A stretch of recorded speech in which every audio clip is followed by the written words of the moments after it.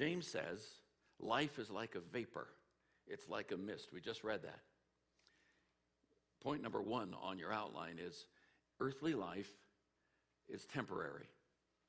Earthly life is temporary. I years ago walked into a nursing center. There was an older man there who was in his 80s. That doesn't seem quite as old to me now as it did then. By the way, did we want to take the offering now or we want to take it later? Did I forget to do that? See, this is going to be a very interesting evening, and we're just 5 minutes in. So these folks are going to receive the offering, and I'm going to keep talking, okay? I haven't done this for a while. I'll never forget the second time I did this on a Wednesday night, and I forgot the offering, and Pastor Rob was in charge, and I'm standing here talking. He walks up and he pulls my pant leg and says, you need to take the offering. So at least nobody's pulling my pant leg tonight. I walked into this nursing center, and there was an older gentleman there. I said, Elmer, have you lived here in this town all your life? And he grinned at me and said, not yet. My father-in-law, when I went with Ruth to do a church plant back in the early 60s, we left Modesto, California, and I said, so what should I be thinking? And he said, Dick, you're going to turn around a couple of times and be an old man with white hair. And he said, so whatever you're going to do for God, you better get with the program. We turn around a couple of times, and we're old people with white hair. I mean, it seems like yesterday, older guys say, it just seems like yesterday. I was 16 and really, well, life is a vapor and it can go like that. So however good my life is, however bad my life is, that's how it is. And it only takes one thing to make you aware of that. If you've ever been in a hospital room with someone who's dying and they take a breath and it doesn't seem like they exhale, or they just exhale, and that's it. Instantly, you know something has changed. Instantly, you know they moved from here to here. It's a vapor. It does that. On the morning of May 22nd, Ruth and I were in Estes Park, and I gave you a little 5-minute synopsis several months ago. Ruth and I were in Estes Park with some friends, excuse me, and she had been saying something, sat back beside me, gasped and slumped to the side. And when that happened, I grabbed her and turned her toward me. And when her face swung toward me, I was looking into the face of death. Her eyes were open, her pupils were dilated, and she was gone. It's what doctors call sudden cardiac death. Your heart has 3 parts. It's got plumbing, which is the arteries, it's got the mechanics, which are the muscles and the valves, and then it has the electrical system. When the electrical system shorts out, instantly your heart stops pumping. It fibrillates, it quivers like this, the bottom part of it, ceases to pump blood, and the cortex of the brain, which takes it's only 2% of the body, but takes 20% of the blood, it instantly loses blood, and within just a few minutes, brain cells start dying, and they don't regenerate. So it's critical to get blood back to that heart. I shouted, if I remember, it's all a blur, but I shouted, Ruthie, don't leave me. Because this is the closest relationship. It was reflex. It wasn't even like I thought about it. It's Ruthie, don't leave me. Started weeping and praying. The people in the room, there were 9 others, started praying, calling 911. And I have this mishmash of senses about that time. We were able to put her on the floor like the 911 operator said, but she was gone. There was no breathing. There was no pulse, no heartbeat. And I could hear sirens coming. And in a few moments, I don't know if it was 3 minutes or 5 minutes, a young rookie cop ran into the room, went down on his knees and started doing chest compressions. And the first thing some guys close to it heard were the popping of ribs when that happened. And I could hear 1, 2, 3, 4, 5. A few minutes later, EMS people got there, and I won't go into all the details, but they got around, cut her clothes off, put the paddles on. And all this time you're hearing 1, 2, 3, 4, 5, and people are praying in the room. And I heard somebody say clear, and I watched her feet. All I could see were her bare feet. I watched her ankles come off the floor, her heels, and go back down. Nothing. 1, 2, 3, 4, 5. They said clear. Did it again. Nothing. 1, 2, 3, 4, 5. They did it again, and I heard somebody say, we have a pulse. The next minutes or time frame is just sort of all garbled. But every miracle, what we call miracles, point two, what we call miracles often have a human component. When those guys let their friend down through the roof, they cleared the roof. They dug the dirt off the roof. Flat Palestinian home, you can see shafts of light coming down with dust coming down and clods of dirt and all the people getting dirt on their heads. And here comes this guy. There's a shaft of light, then it's blocked by his body coming down. Every miracle, almost all miracles, have human components to them. Whether it's Jesus putting mud in a guy's eye in John 9 and say, go wash it out, or in the Old Testament saying to Naaman who has leprosy, go dip in the river 7 times, or Elijah saying to the widow of Zarephath in the Old Testament, give me the oil, make me a little cake out of the last meal you have, we'll worry about the drought and the starvation later. Whatever it is, there are human pieces to miracles that go on. And I ask you tonight, have you ever thought about yourself in this way? Perhaps I might be an answer to somebody's prayer. A young rookie cop in Estes Park was the hand of God. EMS people who train every Friday to do what they did that Wednesday morning were the hands of God. When we got her in the helicopter and flew down here to Estes, I didn't get in the helicopter. We drove. It's a 13-minute ride. Very expensive. I just like to say that. And she flew on this helicopter. And when she woke up later, I said, Ruth, I have something, because Ruth doesn't like to fly. I said, Ruth, I just got something to tell you. You flew on a helicopter. And anyway, but the point is that when you think about it, all the people who are involved in something positive happening where somebody is healed, whether it's a miraculous healing or whether it's through the healing of doctors' hands, whatever it is, there are human components to miracles, even if it's the kind of miracle where the woman touches the hem of the garment. There are no doctors involved, there's nothing, but she had to do something. That's how it is. When we got to the hospital here at MCR, they said, here's the deal. We don't know how much brain damage there is. We don't know any of that. All we know is that there are 3 possible outcomes. We're going to take her into a hypothermic state, take her body down to 92 degrees, and then after 24 hours, we're going to warm her up 0.5 degree at a time. Nothing can happen before that time period is done. And even then, don't expect very much. Over the next hours or days or weeks, she might wake up. She might wake up brain damaged, or she may never wake up. And we lived with that for 40 hours. I had never had that kind of experience before. Never had that kind of intensity before. And people gathered around. Friends were praying around the world. It went on the internet. And our eldest daughter put a candle on her Facebook profile, and all of a sudden, hundreds of people across the country put candles on their Facebook profile. And some weeks ago, Ruth and I were back in Virginia, and we met with one of our daughter's college classmates who lives in Virginia Beach. And she did the candle thing, but she stayed up for 2 nights and prayed all night. And in the middle of the second night, she said, phooey on the candle. And she went out on the beach and built a bonfire and posted that on Facebook. And there are human components to miracles, I believe. In the middle of the first or second night, I don't know which it was because it's all one to me, there was a doctor, a cardiac surgeon, who lives down in Boulder but works here at MCR. Harvard and Columbia Medical School trained, very smart. He walked in, I'd only met him once, he wasn't Ruth's doctor. And he just said, Dick, I have a sense this is going to be okay. I'd like to pray. I said, good. I'm not used to that. With doctors in hospital and ICU, chaplains and stuff, but not. And he put his hand on Ruth. And in a loud voice, he started to pray, Lord God Almighty, I pray that you will heal Ruth from the top of her head to the toes of her feet. It was a God moment in that time.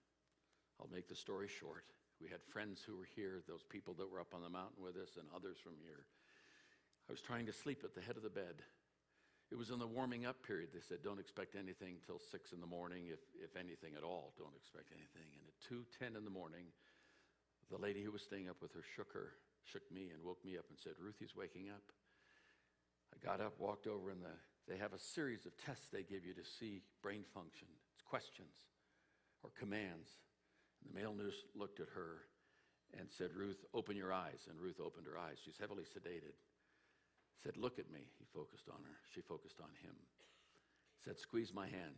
Squeezed his hand. Said, wiggle your toes. Both sets of toes wiggle. Said, wiggle the toes on your right foot. Said, shrug your shoulders. She shrugged her shoulders. Said, give me a smile. She's intubated, so it's just one of those. And then he said, give me 2 thumbs up. She went. And when she did that, I lost it. I'm thanking Jesus. I'm bawling. This is going to work. And she was back. She was coming back. And in that process of coming back, the thing that kept coming to me was God does miracles, and there are human components in miracles. And so tonight, the odds, if you will, are 88% of the people who suffer this are home alone, and you come home and they're gone. Of the other 12%, only 1 in 20 walks out of a hospital. And less than that walk out without deficit. And tonight Ruth sits here, and she's very smart. And she's now telling me one more time what to do. Her energy isn't quite back yet, so she can't make me do it. But it's just right there.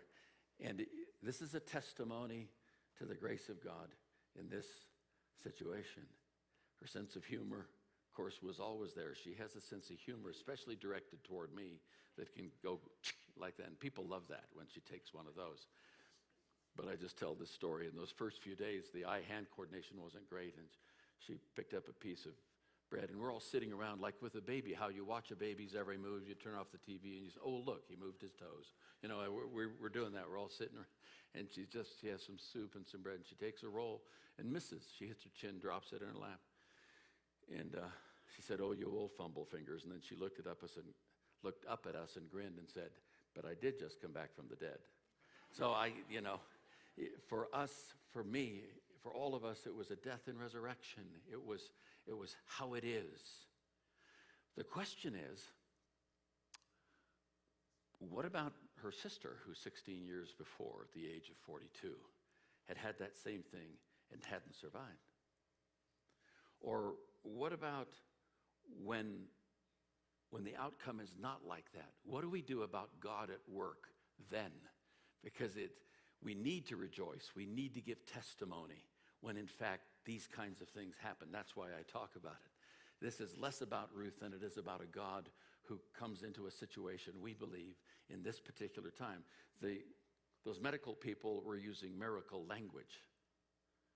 But what about situations that don't exactly? Where's God there? How does that work? Back in 1975, there was a young man who was working with Campus Life Youth for Christ. And 6 or 7 years ago, before I came here as part of the team, I told this story. I told it in greater length. I'm not going to tell it in that length tonight. But this was a young man who was sharp, that had tremendously engaging qualities. And he would recruit University of Illinois students, that's where we lived at the time, to work on high school campuses with Bible clubs. He worked with a group called Campus Life Youth for Christ. It's like Young Life. And he had 70 University of Illinois students working on high school campuses around East Central Illinois. And we were going to invite him to come and be campus pastor at the university from our congregation. Had a lunch appointment set in March of that year, 1975. And at 10:30, I got a call saying they've rushed Denny to the hospital. And Denny, age 28, had awakened that morning, said, I feel a little funny, took a shower. He said, my arm's a little tingly. He went in and sat down, had his little 5-year-old daughter, had 2 daughters, 5-year-old daughter sitting on his lap. And he called to his wife, and she stuck her head around the corner of the door just in time to watch him fall on the floor in convulsions. And he had had exactly what Ruth had 5 months ago. Then he had arrhythmic heart failure at the age of 28. It took them 10 minutes to get him to the hospital. They didn't have the mechanisms they have now. And by the time they got him there, he was cyanotic. He was blue. I was standing outside the emergency room doors. They cut his shirt off, and his wife was standing there and all of that. And they would come out and say, we can't get his heart going. Then we got it. And finally they came out and said, we have a ragged rhythm, but there's less than 10% chance that he'll make it. There were high schoolers all over the hospital that night. They were in the chairs. They were sleeping under the chairs. And the nurses were saying, who is this guy? He said, well, he's a guy who loved high schoolers. Long story short, then he was in a coma for 30 days. And the doctor said, don't expect anything. It'll be a vegetative state. But we prayed. We did everything we knew. We anointed with oil. We fasted. We did all the things biblically that we thought would work. And I put that in quotes, but just the things that are in the scriptures. I went and I stood by his bed one day, about 2 or 3 weeks into this. And some of you had this experience with people in auto accidents or with strokes. And they were vital and they were sharp and they were quick.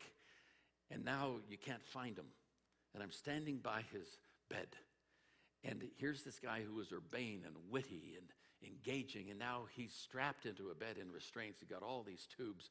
And it's like shouting into a cave and getting nothing back. And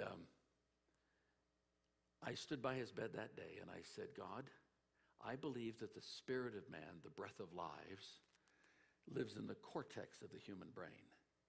And when the spirit is damaged, when the cortex is damaged, that person is no longer human. That's what I said to God.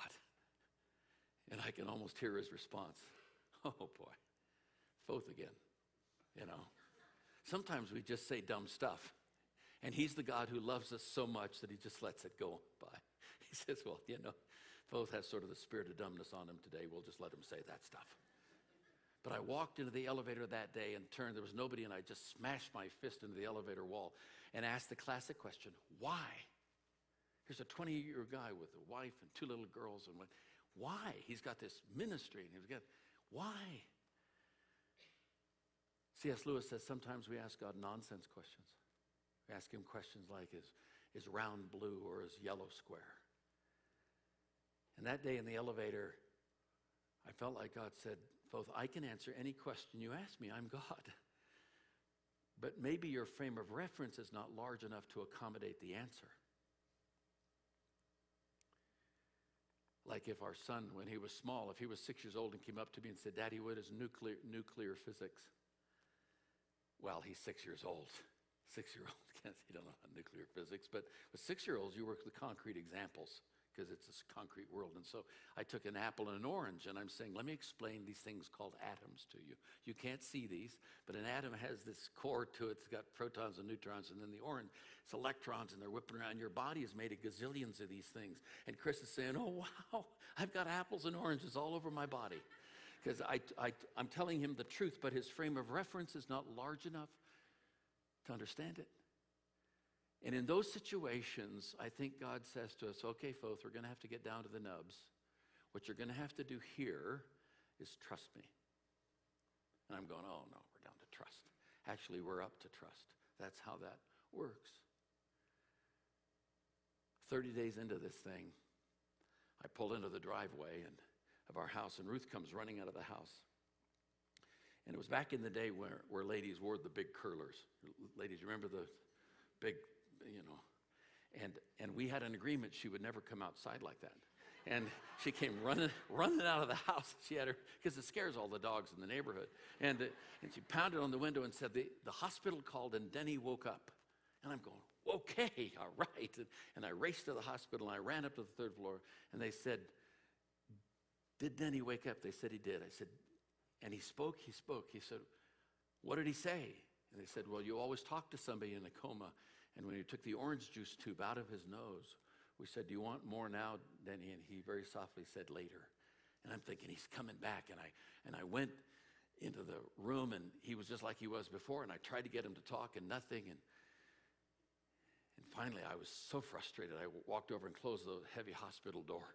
And he was a big boy. He was 230. And I walked over and I grabbed him with all the tubes and I just shook him. And I said, McNabb, this is Foth. Can you hear me? He took a real deep breath and he said, yep. And I went nuts, man. I'm saying, he's coming back. It was, Well, he didn't come back that way. And I need to tell you that now, 40 years later, Denny is still in a facility in Racine, Wisconsin. It didn't turn out this way. It's a different way. But in that journey, in that process, several things came to the forefront. He didn't have any memory. It was like Teflon. It just slid off, whatever you said. And so you'd walk in and he'd say, hi, what's your name? I'd say, Dick. I'm your good friend. He said, oh, what's your name? I'd say, I'm Dick Foth. He said, have I asked you your name? And you just want to punch him. Nothing stuck, right? He didn't know his hands were connected to his body. Babies don't know hands are connected to their body till they get teeth, and then they bite them, and they say, oh, okay, let's not do that. And, you learn that way. But if I gave him my glasses, he'd stick them in his mouth just like a baby. What happens with the family or those close when that happens is that we start saying, whoever that is, that's not John. That's not the person I knew. And we start pulling back. Oftentimes we start pulling away because I don't know where John went, but that's not who it is. That person is not who it is. One day I walked in and they were trying to teach him to talk. And he could speak, but it didn't make much sense. And they were holding up pictures, and they held up a picture of a cup. They said, what is this, Denny? He said, I don't know. He said, it's a cup. He said, what's a cup? He said, you drink out of it. He said, what's drink? He said, well, and as I'm standing there, I have this thought. Because the scripture says in 1 Peter, and I'm not going to read the text, but 1 Peter in Hebrew says it this way, that the word of the Lord endures forever. That this, maybe not in written form, but this endures forever. And that the word is like a sword, Hebrews 4:12 says, that plunges down, dividing joints and marrow, or literally plunging through intellect, emotion, into spirit. That this nurtures spirit. That's what Scripture would suggest or say in my way of understanding. And I just had this thought that I just asked him this question. And I said, Denny, do you remember this? He doesn't remember his wife. He doesn't remember his kids. I said, Denny, do you remember this? For God so loved the world, he gave his only begotten son. And I stopped. It's John 3:16. And Denny got this faraway look in his eyes and said that if I believe in him, I won't die anymore. I said, Denny, do you remember this? Jesus loves me, this I know, for the Bible tells me so. And he picked it up on key and sang it all the way to the end. And the nurse about passed out. And I started bawling. And Denny never came all the way back, but at that moment I felt like the Lord said, Foth, here's the deal. Spirit is deeper than the cortex of the brain. And when the cortex doesn't work right, my word and the songs still connect. I told this story at Gordon Conwell's Seminary, Presbyterian School in Boston, Massachusetts some years ago. And a young man came running up to me afterwards and he said, I got to tell you this, he said, I'm an intern in this church and they give me the grunge jobs because I'm an intern. And this week they sent me to the nursing home to see Mrs. Fredericks, who's 93 and lays there and babbles all day long. And I tried to get her to talk to me, but she was just incoherent. She was out of it. And finally I said, Mrs. Fredericks, I'm going to leave now. Whereupon she turned away from facing the wall, looked at me, and said, young man, before you leave, I'd like to say something. And she started quoting a scripture. And she said, he said, it was a psalm. And I grabbed my Bible, and she was quoting the 119th Psalm. Now, the 119th Psalm is the longest psalm. It doesn't just like have 25 verses, it's like 176 or something. I mean, and he said she's quoting it word for word, King James, word for word. And she gets to the end, and she says, I'd like to pray. And she prayed this powerful prayer, said amen, turned over, and started babbling again. What is that? I would submit to you that spirit is deeper than the cortex of the brain. And this nurtures spirit. And when you teach your 3-year-old or your 4-year-old some scriptures, those don't go away. You say, yeah, but they don't understand the theology of that. Well, we don't understand the theology half the time. I'm saying that there's something about the truth of God that touches spirit at a deeper place. I said to God, what about Denny's ministry? What about this impact he had on kids? He was in a nursing center for several years. And one day the authorities called from Champaign-Urbana, said there's a tornado on the ground heading straight toward the nursing facility. Get the people into the hallways. It had just taken out 13 houses in a town just to the west of there. It was 3/4 mile across on the ground, and it came up, and they're herding these people into the wall. These are older folks who have Alzheimer's and 16-year-olds who went through windshields of automobiles, and they're herding them into the walls, and it's just pandemonium. And in the middle of that, Denny stood up and said, what we need to do here is pray. And then I said, okay, Denny, go ahead, pray. And Denny just said, Jesus, dear Jesus, you know we can't take care of ourselves. Please don't let this tornado hit us. And that tornado came up within 1/4 mile of the nursing home, lifted, went across the nursing home, across the highway, and sat down in a cornfield and kept going. And there were 3 nurses in church the next Sunday morning. You say, but it doesn't always happen. No, nothing always happens. The only always is God himself. But the fact is, even in the most debilitating situations, the character of God is at work. And that when we understand that, when you go and sit with somebody in a nursing home who is, quote, out of it, and you read them scripture, or you sing them songs of the church, I would make a case, if you will, that God is at work in that spirit. You can walk into a nursing center where they have people who used to be brilliant, and now they're strapped into chairs, drooling on themselves. They've had strokes and all this kind of thing. And somebody goes and sits down and starts playing that song that we sang tonight, On a Hill Far Away Stood an Old Rugged Cross. And from the corners of that room, people start singing. Why? Because spirit is deeper than the cortex of the brain. God is at work in healing and wholeness. He's also at work when it doesn't work the way we want it to. And at the very best, life is temporary. At the very best, it's a vapor. A few weeks ago, a couple of months ago, we're sitting in the front room after this, and Ruth looks at me and says, now I get to die twice, like Lazarus. Lazarus died again because life is temporary. It's a vapor. It's a mist.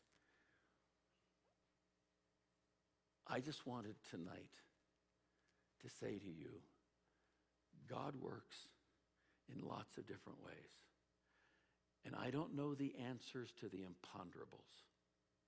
I don't know why this happens and that doesn't happen, or why it happens here and it doesn't happen there.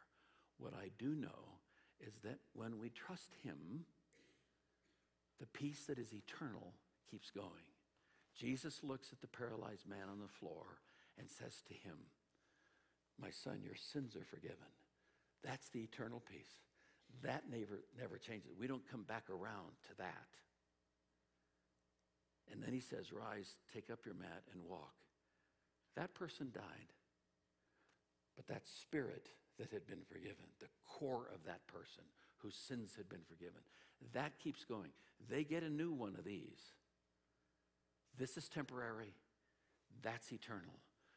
That's the greatest miracle of all, that a person's life would be transformed by the blood of Jesus Christ, that they would have community in ways they never dreamed they could, that even when biological connections don't work, spirit connections work. That's the greatest miracle of all. These other miracles, at best, are temporary, but he's the God who does them both. And I just wanted to say that when Brent said, why don't you speak tonight? This was the first thing that came to mind, because for 6 months I've been grappling with this. You ask yourself, why didn't this happen, or why did that happen? Or I don't know the whys, I just know the what in this particular situation. And I know that the God who is in both places still is at work. That's how it is. I'd like you to stand with me tonight as we close, if you would.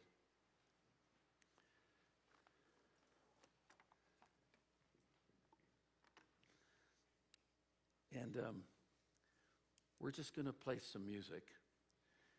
And I want to ask something of you, just as we close. You may have need of a miracle, however you choose to define that. At this moment, you say, what I'm needing is not something that's everyday garden variety, God help me with this problem, but there is I'm up against the wall kind of need. I want you to hold that thought for a moment. There may be some of you here tonight who have someone in your life, a friend or family member, who's like my friend Denny. They're in a nursing facility. They were brain damaged. They're in an asylum. I don't know. But in this closing moment tonight, you would like to stand in proxy for them. You'd like to stand in their place. You say, my cousin Jack is like Denny. And I don't know that he'll ever be healed in that sense, but why don't we pray for that? But also pray that I would be healed, that I wouldn't stay away, that I'd move in close, and that I'd read scripture if I could, or sing song, whatever it is. Both would be miracles. But as this music plays, just in this moment, if you yourself need a miracle of some kind, or if you'd like to stand in proxy for somebody like my friend Denny in their place, I'd like you to just take 2 minutes. Step out from where you are. I'm going to stand for Denny right here. And I'd like you to step out from where you are and come and stand with me, just right down here at the front. Would you do that? Wherever you are, just come and stand right here. Just come up real close. Yeah, just come stand. We're just going to have a prayer right here. Come on. Come a little closer if you would. That's right. Come on down.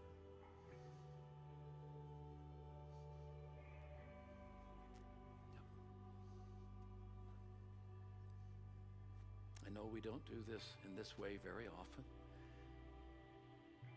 but I think this is a moment.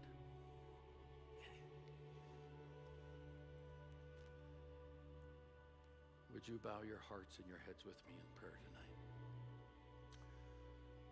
Lord God Almighty, you, the God to whom my friend Dr. Matthew prayed that night. We believe you, Lord, for miracles right here. We don't know what it means. I don't know these situations, but you know them like the back of your hand. For the one here who needs spiritual resurrection, they need sins forgiven. They need to be whole in that way. Thank you for doing that even as we pray. For the one here who's up against the wall with situations they can't see their way through, we believe for that right here. We believe for healing. We believe for wholeness. For those of us who hurt because we have a family member or a friend who is in a state like Denny, and sometimes we cry ourselves to sleep or beat our fists into the pillow, I pray that our hearts will be liberated even tonight, to draw us back into a place where we will go and sit and minister life. Lord Jesus, thank you that you are the God who works. We give you praise for that. Let's just in your own way in this moment, just thank him for that, would you? Some of you might want to do that out loud, some just quietly, but let's just thank him. Take a few moments. Thank you, Lord Jesus. Thank you for your grace. Thank you for your power, for your presence and who you are here. We pray these things in Jesus' name. In Jesus' name. And everyone said, amen. There's an old gospel song that goes like this. By and by, when the morning comes, when all the saints of God are gathered home, we'll tell the story how we've overcome, and we'll understand it better by and by. A lot of answers we don't get here, But I pray for us that we can be answers to other people's prayers, that we can be part of the human component of miracles at the same time that we're getting one of our own. I just believe that. One of the things that the Lord gives us is community. And on Wednesday night, it's community with cookies. And there are cookies in the back. Some of you have children. Please get your children and bring them here. Thank you for being here tonight. God bless you. We continue to pray with you in these situations. God bless. Go in his grace.